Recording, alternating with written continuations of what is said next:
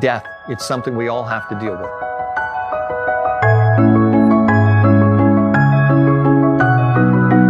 Hi, it's Kelvin Smith here, and welcome to Creation Basics, where our goal is to make God's creation part of your everyday conversation. Now, today's question, where did death come from? It's an important one. I mean, think about this. As a Christian, what would you say if your child or your little brother or sister ran up to you and said, why did Missy, I don't know, your pet cat or something, just kill a bird in the backyard? I mean, would you say, well, I don't know, or it's just natural, or maybe that's just the way that God made animals? Sooner or later, everyone deals with death. And most wouldn't describe it as good. I mean, we grieve when someone we care for dies. I mean, even the death of a pet can be disturbing. Now, I've even heard that workers at slaughterhouses are regularly required to take psychological tests because the constant death they experience can affect their mental health, so to speak. So if we aren't okay with death for the most part, well, how natural is it? You see, the story of evolution says that millions of years of death and carnivorous activity and mutations and extinction and survival of the fittest, that's the way we came into existence. Now, if this is true, death is in effect good. It's an important natural part of the world because, it causes the upward progression of life. As a matter of fact, let's look at what one famous evolutionist, Carl Sagan, said on a TV program. He said, "The secrets of evolution are time and death, time for the slow accumulation of favorable mutations, and death to make room for new species."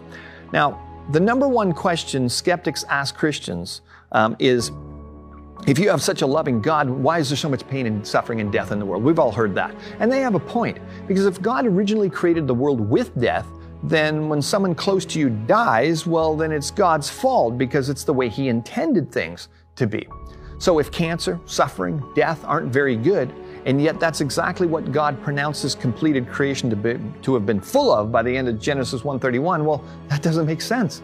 Now, if you were to answer that little kid's question, biblically, you'd start with the book of Genesis. In the beginning, God created a perfect world, a literal paradise where He provided everything for His children, Adam and Eve.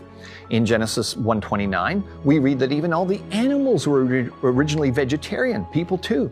So there was no death or killing in the world, no carnivorous activity.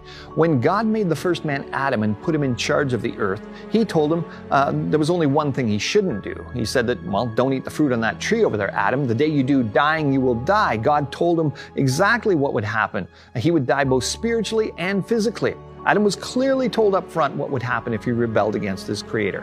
It was a test of his loyalty. And of course, Romans 6:23 says, "For the wages of sin is death."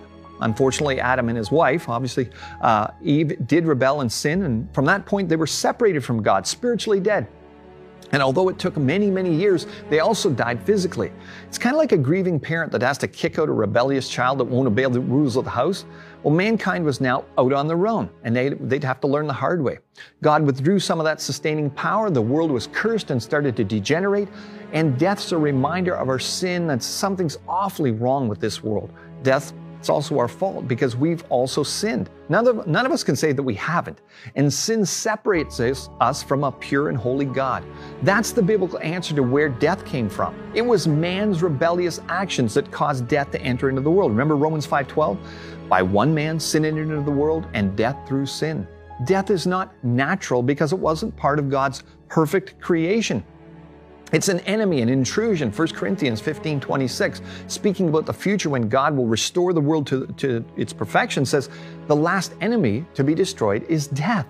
Christians that understand that we're going to be resurrected, given a new incorruptible body when God restores the world, and death doesn't have the same terror for Christians that it holds for most people. The Bible says God's people will receive eternal life and live with Him forever. So where did death come from? From the first man, Adam's rebellion against God as a punishment for sin.